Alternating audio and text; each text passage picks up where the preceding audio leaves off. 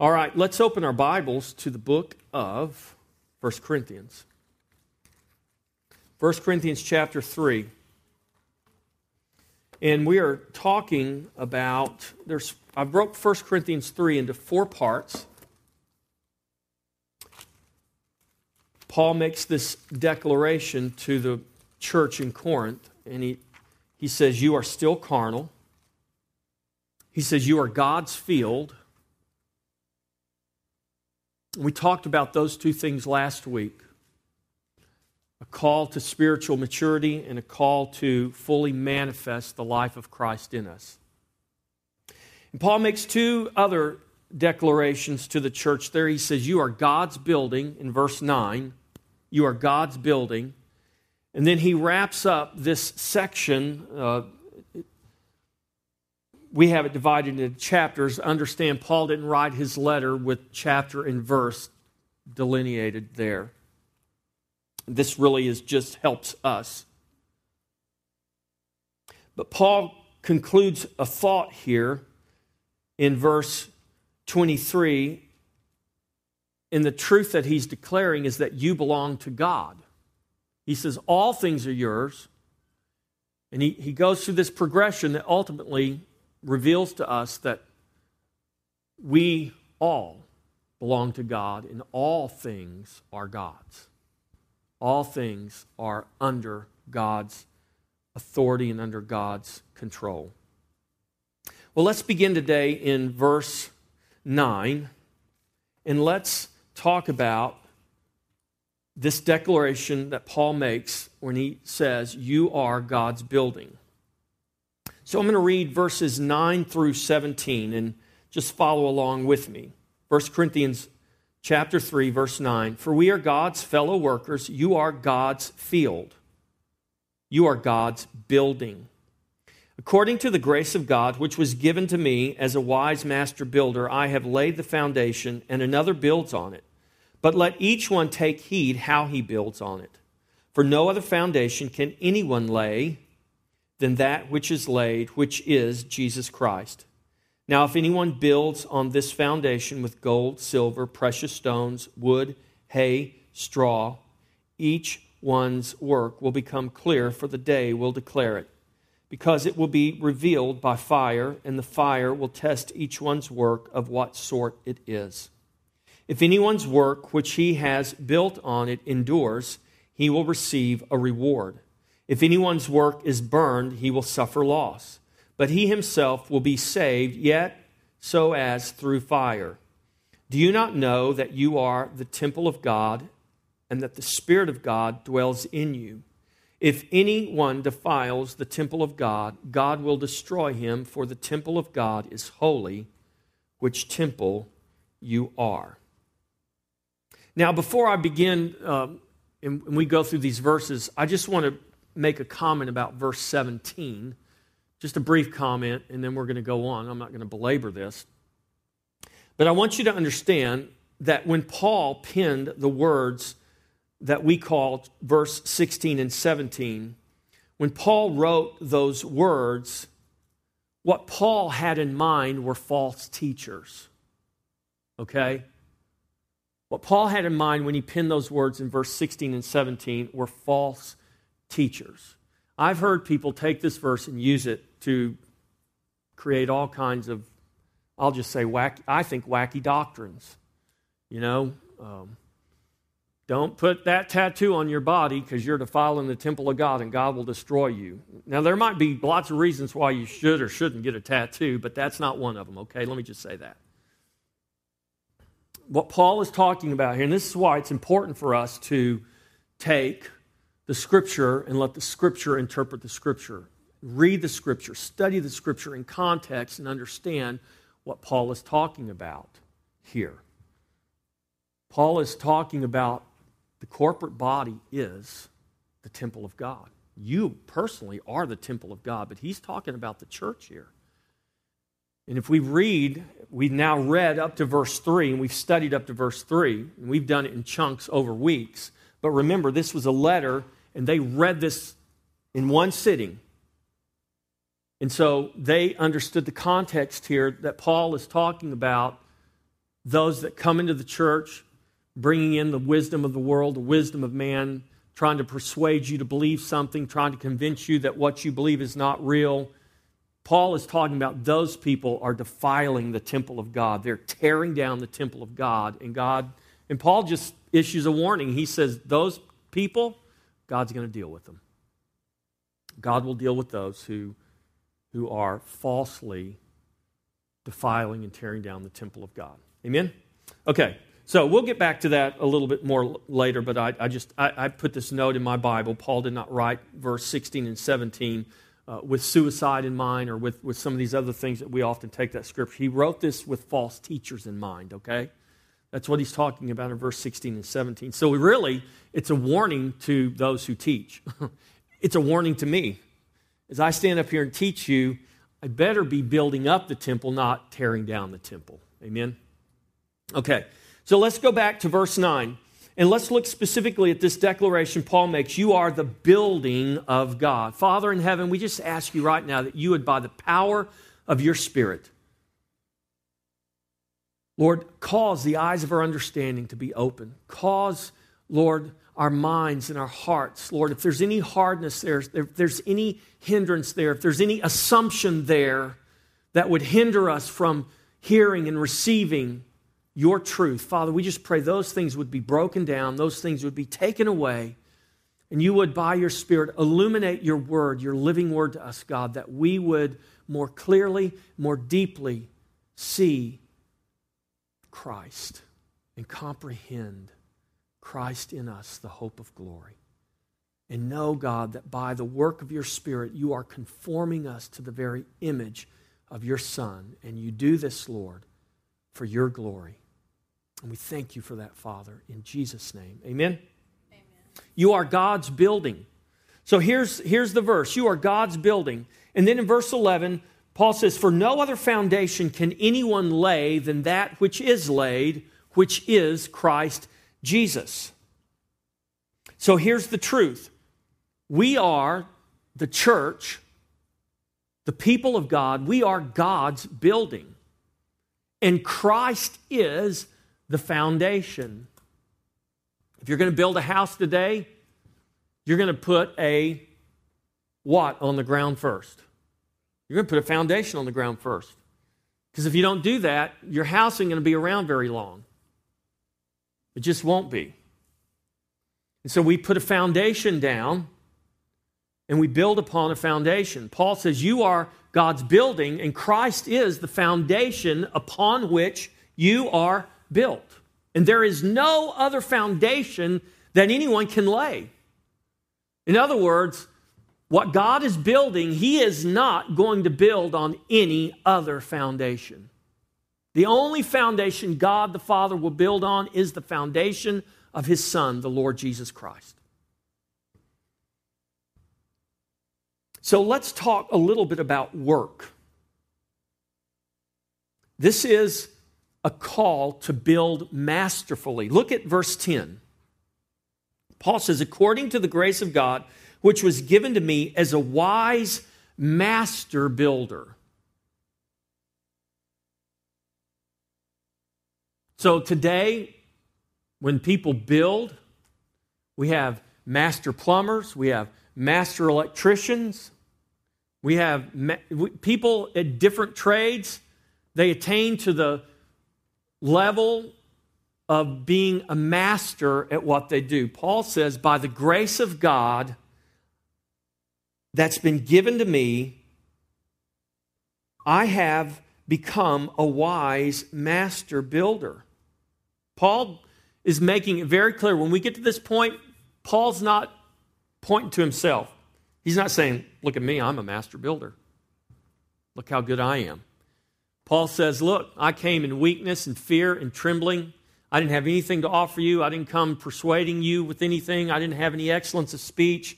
I came as a witness declaring to you something, and the fact that you believed wasn't testimony of my power. It was the testimony of His power and His Spirit. That's the demonstration of His Spirit and His power, is the fact that you believe.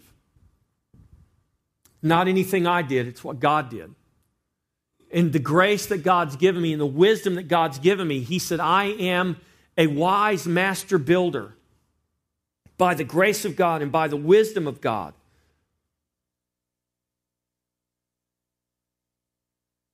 And he says, I have laid the foundation and another builds on it.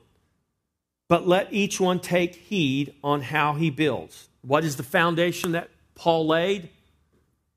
Christ. Paul says the foundation of everything, the foundation of your faith, the foundation of everything you believe, the foundation of your life, the foundation of everything that's happening, everything that you do, Christ is that foundation. Understand this. And so let's talk about this work of building, because this is a call to build masterfully. God's not interested in us throwing up a lean-to and see how long it lasts. God says, if you're going to build something, be a master builder. Build it masterfully. And we're going to see later on as we go through these texts, Paul says, your work's going to be tested. How you build is going to be tested. The day will declare it. So I want to talk just a little bit about work. And I want to talk specifically about the pattern of the work, the performance of the work, and the promise of the work. Okay? If you got a pen and paper, write that down. The pattern of the work, the performance of the work, and the promise of the work. So let's talk about the pattern of the work. What was the pattern? What was the pattern that Paul brought when he came? Now, how many of you have ever built a home, or you've been associated with buildings or something? I used to work at a job, and I would go to a place called the Association of General Contractors, and they would have plans on file. They'd have, everything from office buildings to schools to condominiums, commercial buildings. And what you would do when you went to the AGC is back then, because, it was the Stone Age, you actually still had blueprints that you went. Now I'm sure it's all digital and on computer, and, you have to do like we used to have to do. But there was, for every building, there was a blueprint. And what did the blueprint provide? The blueprint provided the pattern by which this building would be built. Well, listen, where do you think man got that wisdom from? Man got that wisdom from God. Because when God decides to build something, God knows what the pattern is. So we can go all the way back to Exodus 25, when Moses goes up onto the mountain, Mount Sinai, and God says, build everything I show you according to the pattern that I show you. So God showed Moses how to build the tabernacle. God showed Moses not just how to build the tabernacle, but how to build everything in that tabernacle. How to build the Ark of the Covenant, how to build the mercy seat, how to build the table of incense, how to build the golden lampstand, how to build the altar that the sacrifices would be made on, how to build the screens, the poles, the sockets that would hold them, the rings that would hold the curtains. I mean, he said, build it according to the pattern that I show you. And all of those things represent something. All of those things are shadows of something. They speak of something, or I really should say they speak of someone. Because what is the Bible about? It is about Jesus. Why did God show Moses this pattern on the mountain? Because God was showing Moses the pattern that would ultimately reveal to us Christ. Christ is the tabernacle. We go right to the beginning of our Bible in the book of Exodus, right after Genesis, but we can go to the very end of the recorded Scripture here, the canon of Scripture, to the book of Revelation. In the new heaven and new earth, John says, and I saw no temple. We went from a tabernacle to a temple. John says, I saw no temple, for the Lamb is its temple. Oh, wow. Now, see, when the Bible says stuff like that, we need to take notice. Why does John call Jesus the temple? Well, there's a reason. At the very end of the Bible, why, at the end of all things in the new heaven and the new earth, why does John call Jesus the temple? You know why? Because he is, right? So what should that tell us about the temple and the tabernacle and everything else God did? All these natural things that people like to worship today that are just idols. I mean, we still have people, we've got people waiting for God to build temples again so that Jesus can oversee animal sacrifices. Come on, people. You can't get that from Scripture. Why did God reveal a temple to us? Because Christ is the temple. Well, now listen, if Christ is the temple, that says something about us. And this is what Paul is declaring to the Corinthians. He's saying, you guys need to understand something here. You need to know who you are. Do you know who you are in Christ? Do you know who you have become, what you have become when Christ took possession of you and saved you? This is what Paul is declaring to the Corinthians. See, the Corinthian church was very gifted. I mean, they had gifts overflowing to the point that they were dividing over their gifts because they were convinced that the gift, Bill has is better than the gift Sue has. And it became this battle of the gifts. Paul, in the very beginning, he says, what does he say? Look, this is why he says, you are carnal. You are still carnal, for where there are envy, strife, divisions among you. Are you not carnal and behaving like mere men? And can you believe this? They were dividing over the gifts of God. They were dividing over the very thing God gave to the church to build up the church, to unify the church. They're dividing over this. And so Paul writes this letter and he's bringing correction. And at the very bottom of it all, Paul says the problem with you guys is you don't really know who you are in Christ. You don't really understand salvation. You don't understand the greater purpose and the greater plan God has that is so much greater than you. You are focused on yourself. You come together and you focus on yourself and you focus on these things that God has given you to bring unity and to build up the body, and you're using those very things to divide.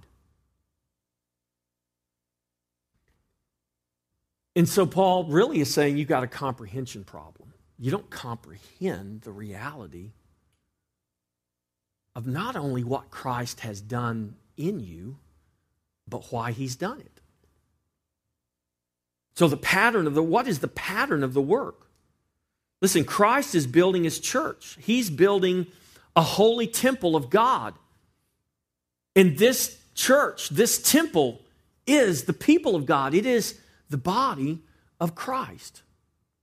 And so the building is according to the pattern of Christ and him crucified. This is why in 1 Corinthians chapter 2, verse 2, Paul makes this statement. He says, "For I determined not to know anything among you except Jesus Christ and him crucified." There's the pattern right there. This is the pattern for the church. Jesus Christ and him crucified. The cross is central to everything. Now remember, what did I say about the cross? The cross is not just the death of Jesus. The cross speaks of the death, the burial, the resurrection, and the ascension of Jesus to glory, taking his proper place in all of history, in all of creation, in all of the eternal plan and purpose of God. The cross is central to that. So we need to understand the cross. And Paul comes and he says, here's the pattern, guys. The cross is the pattern. Christ is the pattern. Christ is the blueprint by which God is building everything. He's the reason he does everything he does. Have any of you ever had to work with comprehensive sets of blueprints? You go through those pages, and you might be on page 5, looking at mechanical things. And what you need to understand is the architect put certain things in certain places because of what you're going to find later on page 15 or someplace. Because it's all connected, because it's all got to work together. Kind of like our bodies, right? I mean, I think the most wonderful thing that's ever been built is the human body. I mean, talk about a miracle. I mean, the fact that we can multitask and do all kinds of things. Do you know how? Look at me. You know how many things have to be happening all at the same time just for me to stand here and look stupid and do this? But it's the truth. I mean, everything has got to be in its proper place, performing its proper function, doing what it's supposed to be doing just so I can do this, you know? So I can talk and walk at the same time. So I can use my hands to, be more expressive. Or I can inflect tone or volume in my voice. And do you realize how many things have to work together just for that to happen? So everything is connected and interrelated. That's the human body.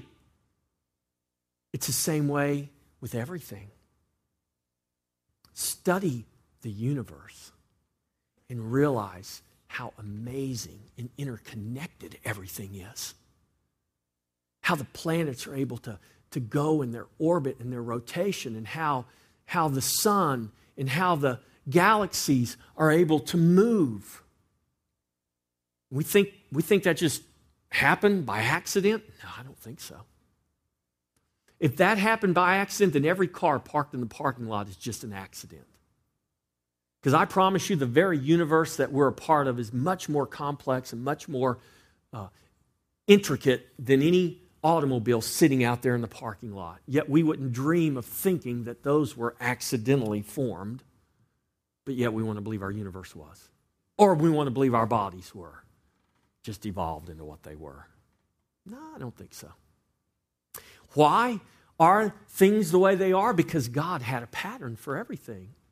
And what I'm saying is that the foundation of everything, the universe, down to the microorganisms inside of your body and inside the dust mites all over this building, the foundation of everything is Jesus Christ. Colossians says, in Him all things consist. And that Greek word for consist literally means in Him all things are held together. But for the grace of God in Jesus Christ, nothing that is held together would be held together. So there's a pattern. So Christ and Him crucified. This is the pattern of everything. This is the pattern of the church. Christ is the foundation. He's not only the foundation, but in Ephesians 2, He's called the chief cornerstone.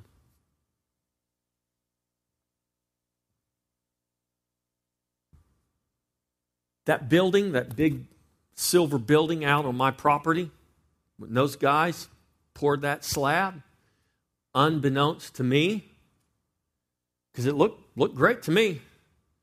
But when we started putting boards up, we framed it out on the inside.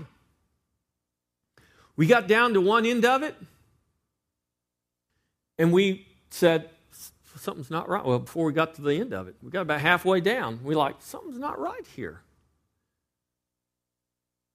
And I called the guy, because I figured out what was not right. It was 30 feet on one end. What's that? 40 feet on one end, but it was 41 feet on the other end. The slab was. So I called the guy, and I said, hey, I just wanted to call and thank you. He goes, for what? I said, for giving me an extra foot of concrete on that other end of the building. He said, oh, you figured that out, huh? I said, well, yeah. Yeah, I figured it out. It wasn't square. And the fact that it wasn't square meant that we had to make adjustments in everything we did to, make it square somewhere. Jesus is the foundation. He's the chief cornerstone.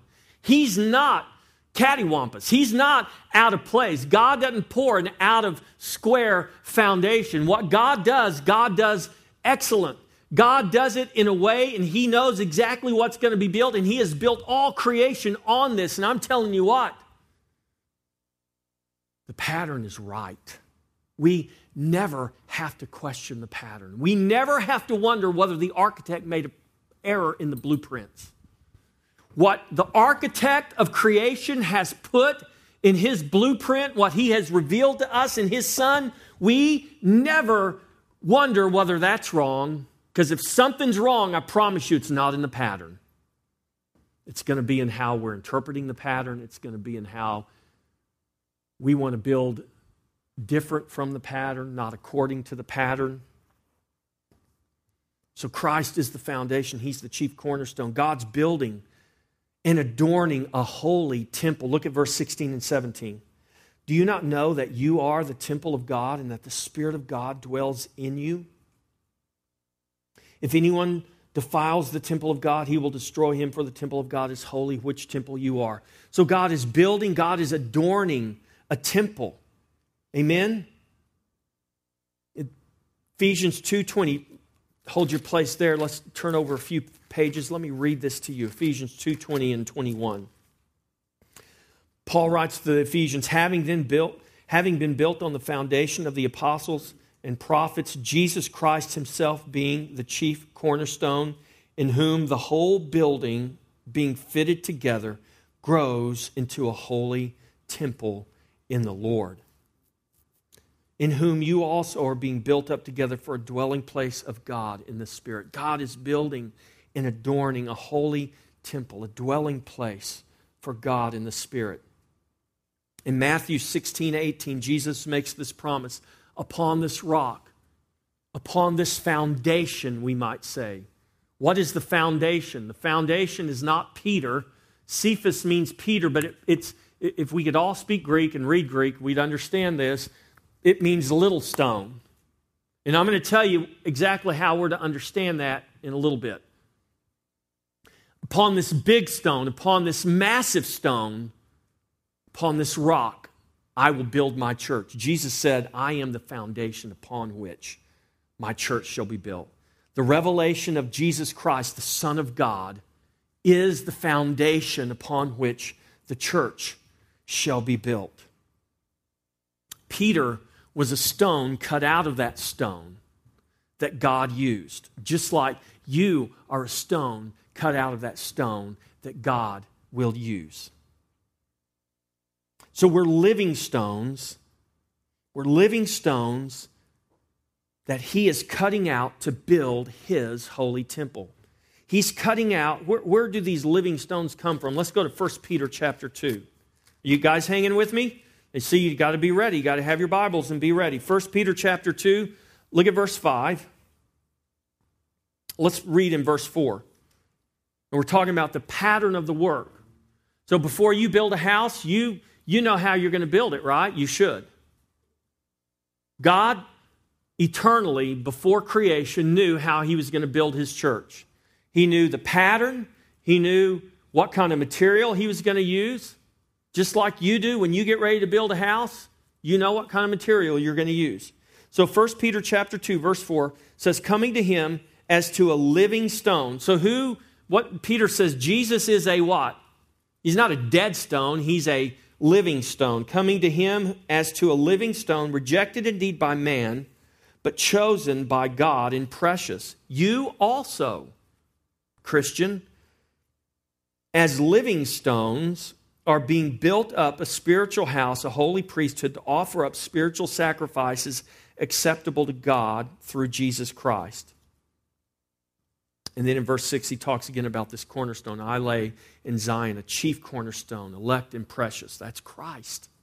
So let's talk about these living stones. You also, Peter says, are living stones that God is building up into a holy house. Here in 1 Corinthians 3, Paul says, you are the temple of God. Well, what kind of stone does God use to build his temple? He uses living stone to build his temple.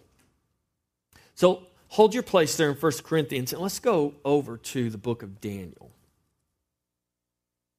Daniel chapter 2.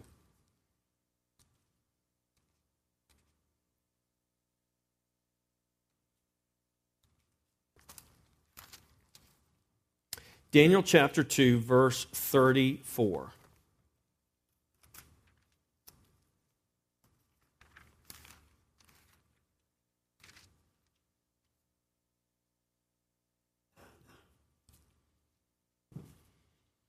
Now, what's happened here is King Nebuchadnezzar, the king of Babylon, has had a dream, a vision, and he sees this horrible beast got a head of gold. It's got a chest of silver. It's got a stomach and thighs of bronze. And it's got legs and feet of iron and clay mixed together. And he's had this nightmare, and he is freaking out. And he can't find anybody that can tell him what this vision means and what this nightmare he had means. And then Daniel is brought. And Daniel says, he describes the image to the king. He says, this is what you saw, king. And then in verse 34, he says something really interesting. King Nebuchadnezzar sees this in his vision. He says, you watched while a stone was cut out without hands. You understand what that means. There wasn't a rock mason there cutting this rock out of the mountain. There was a stone that was cut out without hands, who struck the image on its feet of iron and clay and broke them into pieces. Then the iron, the clay, the bronze, the silver, and the gold were crushed together and became like chaff from the summer threshing floor. The wind, we've got all kinds of symbolism here. The wind carried them away so that there was no trace of them found. And the stone that struck the image, the stone that was not cut out, that was cut out without hands. In other words, this was not a man-made stone. This wasn't a stone or someone or something that man did. This was something beyond man. This stone that you saw cut out without hands that struck the image, verse 35 at the end, became a great mountain and did what? And filled the whole earth. You saw a stone cut out without hands. It crushed the image, ground it all to powder. The wind blew it away so that there was no trace of it left. And then the stone that crushed this image that was cut out without hands grew into this great mountain and filled the entire earth. Wow, that's quite a vision. Go to verse 44. Then Daniel tells him, look, these are kingdoms. You're the first kingdom, the head of gold. The next one's going to be the Medo-Persian kingdom. History bears this out. You history buffs, you know this. This is why history is important, people. I know a lot of people don't like history in school, but history is important. And if we don't learn history, we're doomed to repeat it, okay? And so the third was the Greek Empire, and the last was the Roman Empire. He says, hey, king. He didn't say this literally, but here's what Daniel's implying. My God, the God I serve, the true and living God, he will cut a stone out, not made with hands. This stone is going to come from God himself. And this stone is going to crush all of these kingdoms. This stone's going to crush every kingdom. Grind it to powder in the wind of the Spirit is just going to blow every trace of this away. And then he says, and in the days of these kings, he tells us when this is happening, when this is going to happen. In the days of these kings, the God of heaven will set up a kingdom which shall never be destroyed. Has God set that kingdom up? Yes, he has. Yes, he has. Unto us a child is born. Unto us a child is given. And the government shall be on his shoulders. And the increase of his government and peace will have no end. Whew, hallelujah. The child was born. The increase shall have no end. And he says, this kingdom shall never be destroyed, and the kingdom shall not be left to another people. It shall break in pieces and consume all these kingdoms, and it shall stand forever. Church, I want you to understand, God is in control. The kingdom of God is among us. They said, oh, Jesus, in Luke chapter 17, verse 20, 21. The Pharisees said, Jesus, when is the kingdom coming? He said, I tell you, the kingdom of God comes without observation. The kingdom is within you. And the kingdom within us is the kingdom, listen, Christ is the king of the kingdom. Christ is the king. He's the kingdom. He's the temple. He's the foundation. You understand? He's the head. We're the body, but there's no separation. Is there a separation between your head and your body? Is your head and your body one? Yes. Does your body go everywhere your head goes? Yes. If we're the body of Christ and Christ is the head of his body, do we go where Christ goes? Yes. Do we have an identity separate from Jesus? No. Pull out your driver's license. There's a reason why your head is what's there. It's a headshot of your face on your driver's license. Why? Because your face is your identity. Because it's connected to your body. Jesus is our head. Jesus is our identity. Not Czech, not Irish, not German, not Baptist, not Lutheran, not Catholic. We are Christ, body. We are known and identified as the body of Christ. Christ is our life. Christ is the stone that was cut out without hands.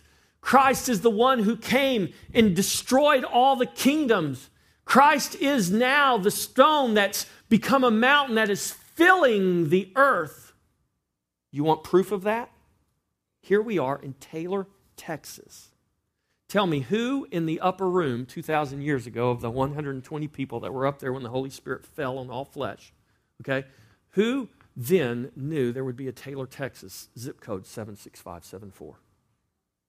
Did any of those people know there would be a Taylor, Texas? No! Did God know there would be a Taylor, Texas? Oh, yes, he did. Why are we here talking about the mountain that's filling the earth, the kingdom that has no end? Why are we here talking about the stone that was cut out without hands? You know why we are? Because it was. Because there really was a stone cut out without hands. Because there really is a mountain filling the earth. Because there really is a kingdom who has no end. And all of us here are proof positive that that is true. The very fact that we're in this room having this conversation today proves the Bible is real. You don't really need any more proof than that. You say, oh, it's just all cosmic coincidence. Oh, well, you go ahead and believe that. I think it takes a whole lot more faith to believe that than to believe that God had a pattern and a plan and a purpose before creation. And zip code 76574 was part of his purpose. And the fact that we're here talking about the stone cut out without hands, Daniel's vision, or Nebuchadnezzar's vision that Daniel interpreted, it's true. It's real. And the mountain is going to keep growing. And the knowledge of the glory of God is going to continue to fill the earth as the waters cover the sea. You know why? Because that's what the prophet prophesied. It's going to happen. It's going to happen. It is happening right now. You are part of it. I am part of it. You're a living stone. Why does the Bible call you a living stone? Because Jesus is the living stone. Why are you called a living stone? Why was Peter called Little Rock and Jesus said, on this big rock I'm going to build my church? Where was the little rock Peter cut out from? Same place you and I are cut out from. He was cut out from the rock, the stone cut out without hands. He was cut out from the mountain that's filling the earth, who is Christ, Jesus, the Lord of creation. That's our God. That's our Savior. Oh my gosh, church, you've got to get a revelation of this. You've got to get a revelation of who Christ is. You've got to come to know who this Savior is, who has saved you, who has done so much more than just promise you an eternity separate from hell. You are a living stone that's been cut out of the mountain, out of the living stone. You have been fashioned and put in place to function as God ordained and created you to function, because He is building a holy temple, a habitation of God in the Spirit. Christ is doing this, and that is going to fill everything in all creation. Not just a little corner of it.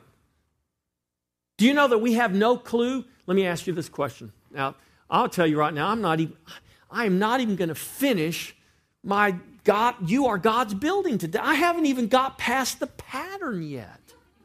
And we still have the performance of the work and the promise of the work to go. I haven't even got past the blueprints yet. We can't even start. I mean, this is how amazing God is. This is how awesome His plan and His purpose is. Do you think there are more grains of sand on planet Earth or more stars in the sky? What do you think? Sand or stars? Which has more?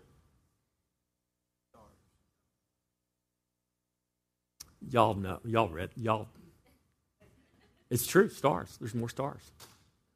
Now you think about every grain of sand on planet Earth. That's a lot of sand. I didn't say all the sand in the Sahara Desert. I said all the grains of sand on planet Earth. There are more stars in the known universe than there are grains of sand on planet Earth. That, I don't know about you, but that just like makes my mind want to melt. I can't even comprehend that. And here is what God said in the very beginning. The knowledge of the glory of God. His eternal design was that it was going to fill creation.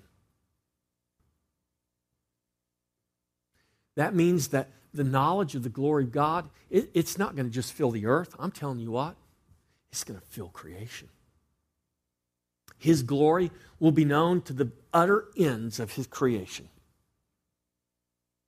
And He has chosen you, Christian, to make that happen. He has chosen you to pour His glory into, to pour His presence into. He has cut you out of the stone, out of the mountain that is growing into one that is filling all the earth and will fill all in all. Go to Ephesians chapter 1.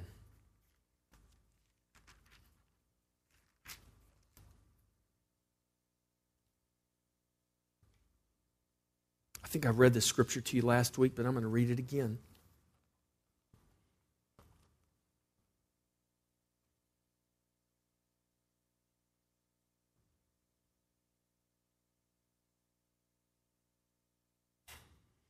Let me begin in verse 16. This is Paul's prayer for the church.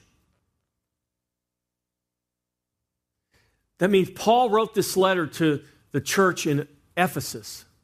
He didn't write this letter to you, but he wrote it for you. You understand that? The prayer Paul prays for those believers in Ephesus 2,000 years ago is as relevant today as it was then, even though it was not written to you. God inspired Paul to pray this prayer, to record this prayer, to preserve this prayer because it was prayed for you. And I would encourage you to pray it for yourself. This is the importance, listen church, this is the importance of the Scripture. Your prayers have got to become more than, oh God, please help me. Jesus Christ has got to become more than your spiritual 911. Do you realize that a lot of people in church see Jesus as their spiritual 911? People out in the world, God is their spiritual 911. Case in point, the Sunday after September 11th, 2011, the churches were full. It didn't last very long. You know why? Because when the crisis, when the emergency was over, people just went back to their regular lives and they just live in denial. They just pretend like these things, we just go on. Paul's prayer here is that you would have a revelation by the Spirit. See, I'm telling you all kinds of things today, but nothing's going to change because I tell you until the Spirit of God on the inside of you gives you a revelation of the truth. But you need to hear it. You need to hear the Word. Faith comes by hearing, and hearing by the Word of God. But it's God who brings the increase of that faith. It's God who causes that faith to come alive on the inside of you. And I'm I'm telling you, pray that God would cause your faith to come alive. Pray that you wouldn't just see God as some spiritual 911 to get you through whatever you're going through. The world is in crisis mode right now. It is. But I'll tell you this, the world has always been in crisis mode. It didn't just start recently. It's been that way. Christ has been the answer from day one. Christ will continue to be the answer until He comes again. And He'll still be the answer even then. It's just that in the new heavens and the new earth, we won't have things distracting us. Our focus, our attention will be centered exactly right where they should be, on Christ. Not a temple, not some natural city, not some political thing, but Christ. He will be all of that and more. He will be the object, the foundation, the pattern for everything. So Paul prays, I do not cease to give thanks for you, making mention of you in my prayers, that the God of our Lord Jesus Christ, the Father of glory, may give to you the spirit of wisdom and revelation in the knowledge of Him. The eyes of your understanding being enlightened, that you may know what is the hope. Listen, church. What is the hope of His calling? What are the riches of the glory of His inheritance in the saints? His inheritance is in you.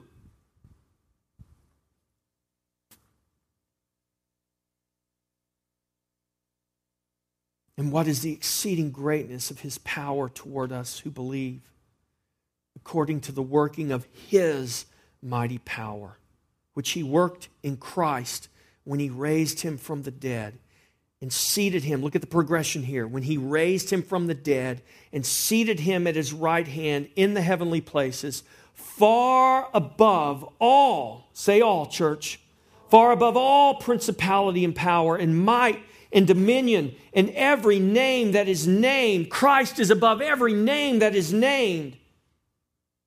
Not only in this age, but also in that which is to come. And He put all things under His feet and gave Him to be head over all things to the church. The church, listen, the church, that's you, that's me, that's us, the church, which is His body, the fullness of Him. The church, listen, the church which is His body, the fullness of Him who is doing what? The fullness of Him who fills all in all. Who fills part? Who fills some? Who fills a small corner? Who fills one little planet? No, who fills all in all. You can't comprehend the magnitude of that. You can't comprehend how large that is. Don't worry about it. Don't try to comprehend it. But just know that you're a part of it. Just know that God cut you out of a living stone who is Christ. And He made you a living stone. And He's taken you and He is building His holy temple. He is building His dwelling place in the Spirit. And you will be the center, the object that will display and demonstrate and declare the glory of God, because it's in you that Christ has chosen to dwell. He lives in you by His Spirit. Paul says in 2 Corinthians 3, 17 and 18, he said, you look in the mirror, and when you look in the mirror, what image do you see? You should see Christ. And as you behold that image, as you fix your gaze on that image, you are being transformed into that very same image. Hallelujah. This is the pattern that you and I, as living stones in Him, being built up, a holy habitation, the holy temple of God, that we would be conformed to the Son of Glory. God has promised to do it. And what God has promised to do, God will do. Now, I'm sorry, I'd have to keep you here for 30 more minutes to go through the next two. I'm great with it, but I'm not going to do that to you. But listen, this is important. It's important. Let's go back to our building analogy. Let's go back to our house analogy. If there's a part of your house that you don't want your contractor to skimp on, that you don't want your contractor to rush through and do half-heartedly, it's your foundation. And we could just breeze through the scriptures, and I could give you some good sound bites and give you some, good emotional feel-good stuff. But I'm telling you what God wants to do, God wants to go, and He wants to line upon line, precept upon precept. God wants to take the time to lay the foundation right. Because everything else that we build on top of that is going to be determined, the quality of it's going to be determined ultimately by the foundation that we have. It can look beautiful above the foundation. Most people don't think about their foundation, don't see their foundation, but yet it's the most important part of your house.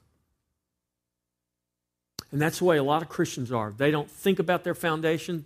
They just want all the pretty stuff. They want all the adornment. There used to be a builder in Austin called MPC Home Builders, Nash Phillips Copus. And they would build these homes, and we called them stuff homes because they had stuff all over them. They had it looked really good when they first finished the home. They have little, decorative little corner brackets on the outside and all kinds of little things. And it just looked really nice. But you go back to that neighborhood about 2-3 years when the cheap paint they used started fading, and all that stuff they put all over those homes, the plywood would start buckling, and the stuff would start falling off, and the foundations, they had a whole neighborhood they had to basically scrap. You know why? Foundation. Foundations were horrible. Listen, if you're going to take your time and fall in love with something, take the time to lay the foundation right. Fall in love with your foundation. And whatever you build on top of that, you build it in truth, according to truth, it'll be good. It'll stand the test. And I know, I want us to take the time to go through. Paul wrote this letter. God inspired this letter for a reason. It's important for you to understand these very basic truths. It's very important for you. So here's what I want you to do. I want you to begin to pray that God would give you a revelation, a spiritual revelation, that He would do what Paul is praying for the church, for the believers in Ephesus, that God would, by His Spirit, open the eyes of your understanding. That you would begin to see Jesus and comprehend Jesus in a way that you have not before.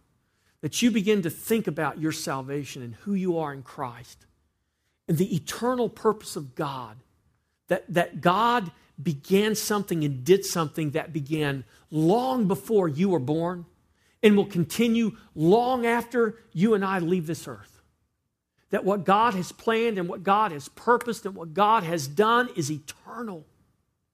It has no beginning because it was in Him in eternity. It has no end because it's in Him and He is eternal. And do you realize that when God saved us, when God, by the power of God, by the power of His Spirit, caused you to be born again, do you know that God made you an eternal being? What God did when He saved you, He cut you out as a living stone, cut out without hands. Man didn't save you. You didn't save yourself. God cut you out and made you a living stone. And you need to understand that. That God put you in place, and there are going to be storms that are going to come. There are going to be winds that are going to blow. There's going to be hail and lightning and things that are going to come against you. But God made you to weather the storm. God made you to withstand the wind. God made you to be in your place, functioning just as He ordained you to be. But you will not be able to do that if you don't begin to have a right understanding and a comprehension of who you are. And we talked about this when we talked about Nehemiah months ago. The picture of Nehemiah building the wall. Those stones in that wall are not strong to stay in place just in and of themselves. But those stones put in their place in conjunction and in relationship with all the other stones function to form a wall, function to provide strength, function to do something that they can't do alone. Do you see that picture recurring through all creation? So we could use the analogy of a wall, a building, a body. How well is your hand going to function by itself? It's not going to, is it? It's only going to function as it's connected to your body. How strong is your hand? It's not strong by itself, is it? But if it's connected to your body, there's great strength there. And we can say that about every other part of your body. What's the purpose? Why did God do that? Because God's trying to give us a picture. Same reason we come to the table every week. Because alone, by ourselves, we're weak. We can't make it. No more than my hand can make it cut off from my body. But when we're together, when we're functioning in our place, when we understand who we are, what Christ has done in saving us, that when we put our faith in Jesus Christ, that we need to understand we put our faith in something more than just a ticket to heaven to escape hell. When we put our faith in Jesus Christ, we became something living. We became something vital. We became something that has a cause and a purpose and speaks of something far greater than ourselves alone. We speak of something much, much greater, much, much more grand, much, much, much more glorious. We speak of Christ. Amen. Let's all stand. You are God's building.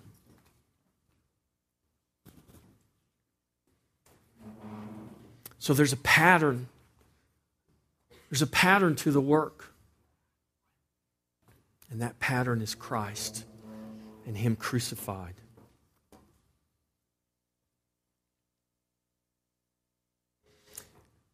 What is the pattern of your life? What is your life patterned after? You might not think about that question very often, but every one of our lives has a pattern. Every one of our lives here today is patterned after something. My question is, what is your life pattern? What is the pattern of your life?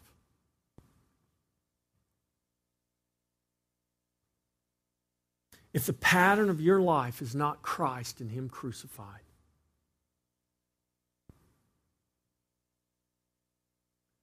you might not know it now. You might think you're doing fine. You might know people who think they're doing fine. But if the pattern of your life is not Christ and Him crucified, you're going to come to a place, I can promise you this, sooner or later you will come to a place in your life where you will realize something is not right. Hey, something's out of square here. This building ain't lining up. I got a problem here. I'm going to have to make an adjustment. Something's going to have to change here. It's different for everybody. It was different for me than it is for you. But God brought me to a place where I understood that the pattern of my life was not right. And God revealed His Son to me.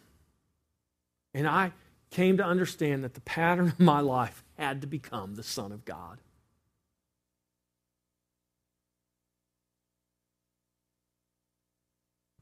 And that pattern is not something that we should just submit to because we're afraid to go to hell. Listen, that pattern is something that we should embrace with joy. Joy unspeakable, because there is no greater joy than in Christ. There is nothing of this world that can give you the joy and the fulfillment that Christ can. You might not believe that right now, but one day you will realize that. And if you are here right now and you say, you know what, I don't know about the pattern of my life. I don't know if my life has been according to the right pattern. I got good news for you. If you're questioning that and something in you is saying, I know that I need to make Jesus Christ the pattern of my life, I'm going to tell you right now, that thought didn't come from you. That thought came from God. Just like the thought that you are the Son of the living God, the Christ, didn't come from Peter's intellect. It came from the Father in heaven, Jesus said. And the good news is, whenever you come to that place and you realize the pattern of your life is not according to Jesus Christ, that you've been living by another pattern, and it's not God's pattern, if you realize that right now, you can get with the right pattern. You can make things right. You can surrender those things that are of the past, and you can have, and you can be a new creation. If any man be in Christ, he is a new creation. The old things have passed away. Behold, all things have become new. And if you're here today and you say, I need a new pattern for my life, I need Jesus. When I pray this prayer of dismissal, I want you to come. I want you to talk to me if that's you. And let's talk about Jesus becoming the pattern of your life. Amen? Father, we thank you for your word, your eternal word. We thank you, Lord, that you didn't just do things by happenstance. God, everything you did from the farthest star in the corner of your creation that we don't even know right now, Lord, you put it there purposefully. You put it there in its place because that was its place. Father, I believe that each one in this room today is not in this room today by accident. Lord, they're in this room today because you had a plan and you had a purpose. Lord, we all have different circumstances that have brought us to this room today at this time, in this zip code, in this part of the world. Lord, we all have different circumstances that caused us to get in our cars and drive to this building today and sit in these chairs and hear the Word of God. But they weren't accidental. And they weren't all of our doing. Lord, you had a hand in that. You purposed that somehow, some way before creation. And we are here, God. And we acknowledge that we are not here by accident. We acknowledge, God, that we're not wandering generalities stumbling through life, that we are meaningful specifics that you created for your specific purpose and for your glory. And I pray, Father God, if there are any here today, if there's even one here today who would say, I don't know about the pattern of my life. I think I need Jesus. God, I pray that you would move on them by your Spirit. And you would bring them to that place of surrender and of trust and the only name under heaven by which man can be saved, the name of the Lord Jesus Christ. And I pray, Father, for those today that do know that they are in Christ, that do know that they have been born again, that do know, Lord, that they are those living stones. I pray for us, Lord God, that we would not assume that we know everything. I pray against the sin of assumption that would cause us to be blind of the greater and the deeper things that God would want to reveal to us, but because we assume we already know, because we assume we've already got that down, because we assume there's nothing else or there's no other reason, God, we miss out on so much. And I pray, God, that you would break those things down in our life, that you would cast those things out of our life, that we would not be filled with assumption, God, but we would humble ourselves before you. And the more we're able to see you, Lord Jesus, the more we realize how ignorant we are of who you truly are, how blind we really are, and how little we really can see. I pray, God, that you would heal us of our blindness, open our eyes, and allow us as your people to see you in a way that we've never seen you before, that it would free us from our fear, and it would free us from our complacency. It would free us to be what you've created us to be, and to bring glory and honor to your name the way you have ordained it to be so. Lord, I've said many words today, but I pray that you would do a work by your Spirit, not by the words of man, but by the power of your Spirit. I pray now, God, that you would work in the hearts of your people, that you would change us and transform us by your power and for your glory. In Jesus' name, everybody said, amen.